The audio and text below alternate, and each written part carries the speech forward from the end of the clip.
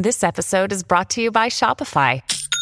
Forget the frustration of picking commerce platforms when you switch your business to Shopify, the global commerce platform that supercharges your selling wherever you sell. With Shopify, you'll harness the same intuitive features, trusted apps, and powerful analytics used by the world's leading brands. Sign up today for your $1 per month trial period at shopify.com/tech, all lowercase. That's shopify.com/tech.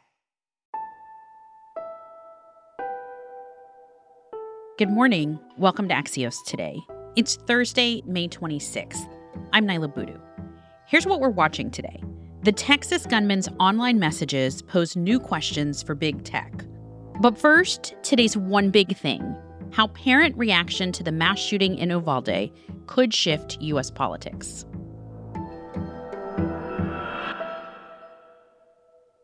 We now have the names and photos of most of the victims murdered Tuesday at Robb Elementary School. The majority of those killed were around 10 years old. Parents around the country are dealing with the horrific news, and it's spurring some to action. We asked you, our listeners, if you're a parent, how are you coping? And might you become more politically engaged following this shooting? Hi, Nyla. My name is Stacy. I am an Army spouse and a mom of 3. My youngest is a 4th grader, which is the age of the children who were killed. And immediately when I got up this morning, I reached out and found my local Moms Demand Action group, and I'm planning on marching with them soon. Hello, Nyla. This is Don Payne calling from Houston, Texas. Well, as you can imagine, the shooting in Uvalde triggered a lot of memories since Christy, my daughter, was murdered through gun violence almost 2 years ago. One thing that I've done to cope is go through counseling. And as you know, the NRA conference takes place in downtown Houston this weekend. So I'm probably going to go down there. I don't know how I'm going to get involved, but I plan to get politically active and doing anything that I can do. This is Danielle from Salt Lake City, Utah. I have to admit that the idea of coping at this point has become quite abstract. I would like to say that I would become more active in politics, but truthfully, I've always been active in politics, and I am losing faith in the politics of our time. Hi, Nyla. I am the Associate Deputy Comptroller in Erie County, New York, where our county seat, Buffalo, was tragically assaulted by a white supremacist 2 weeks ago. I'm also a public school board member and a mother of 3 children who all attend the same elementary school. I'm not sure we're coping, any of us, and the burnout I feel now is even more severe than the burnout I felt during peak COVID. I have always been politically active and will continue to be. It is sometimes hard to find the resolve, but I hope everyone knows, everyone listening, that if you're feeling the same way, we all are. Axios congressional reporter Sophia Kai has been thinking about all of this. I asked her what this moment could mean for the political power of parents.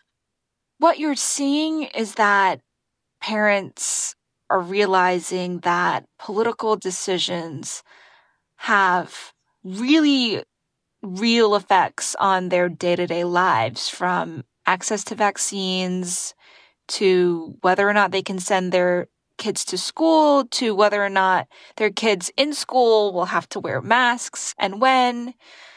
And now you're seeing a similar spotlight on school shootings, and all of these decisions are being made by their elected officials.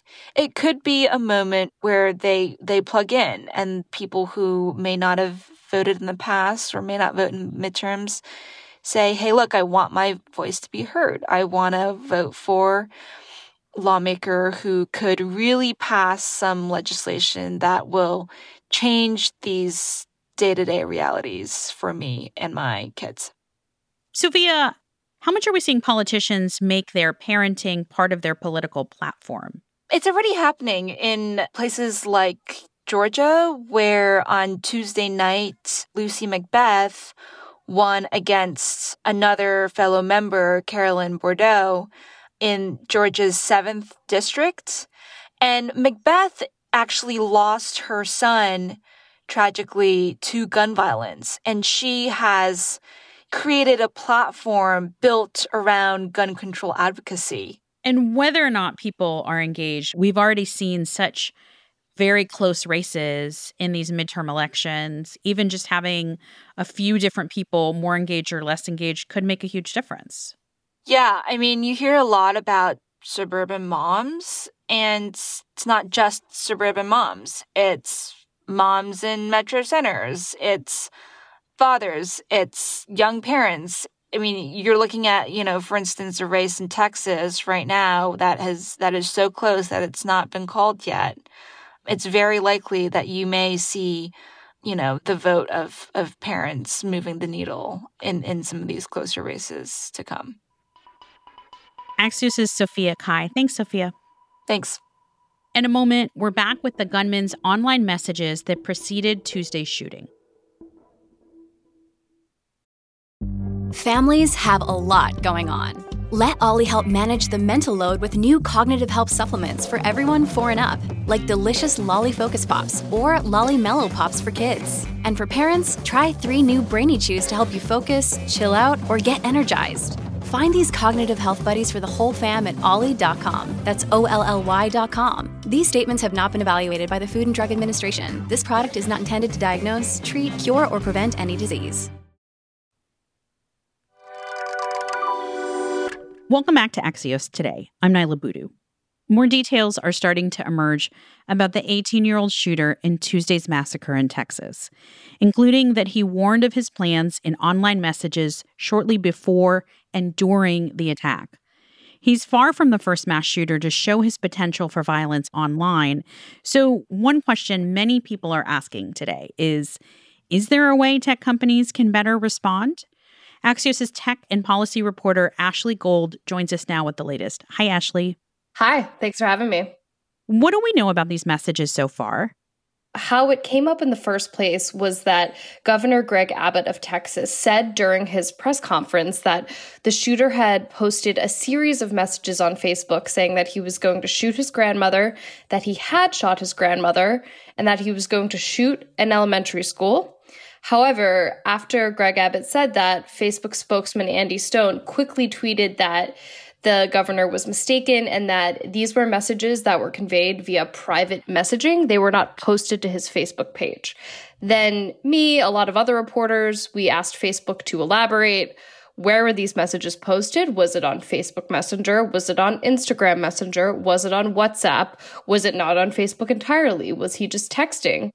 And that's an important distinction because WhatsApp, for example, is end-to-end encrypted. So what would that mean in terms of tech's ability to know the content of those messages? It makes it a lot harder. Encrypted messages cannot be seen by people who are not involved in the conversation. They are meant for private conversations. WhatsApp and Signal are both end-to-end encrypted. And that's not to say there's absolutely no way to get into the messages. We know in the past that law enforcement has been able to see encrypted messages, but, it just makes it a lot more off limits. Is Facebook under any obligation to publicly disclose these things or just to cooperate with law enforcement? They are under no obligation to tell us these things. Anything they tell us is a courtesy of transparency, and especially while they are under cooperation with law enforcement, they can't tell us anything legally. I got a text from a listener almost immediately after news broke of the shooting, Molly in Colorado, who's a parent and school teacher, and she asked, if big tech can predict everything about us based on our activity online, why can't they better predict people that will carry out these acts? And she said, as depressing as it is, this time we have many examples to use. And I have to say, Ashley, we talked about this last week with the Buffalo shooting.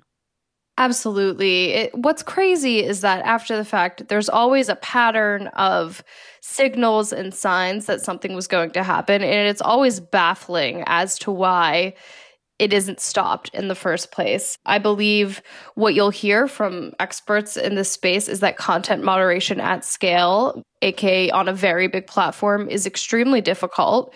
Content moderation is only as good as the rules that the company has to enforce and how many people they have working on it. And it's this constantly evolving thing that keeps getting more challenging, especially as the country gets more polarized and people find communities online that can sort of support an idea that they saw somewhere, and then they just fall further and further down a hole of believing something, and they have a community online that they found that supports it.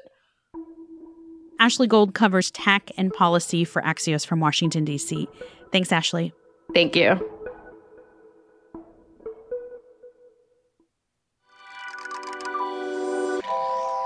That's it for us today. I'm Nyla Boodoo. Thanks for listening. Stay safe, and we'll see you back here tomorrow morning. Each week on the podcast HBR IdeaCast, Harvard Business Review editors discuss the best business ideas with the world's leading minds in management. It's like getting an MBA by listening. Get Harvard Business Review's flagship podcast, HBR IdeaCast, on Apple Podcast, Spotify, or wherever you get your podcasts.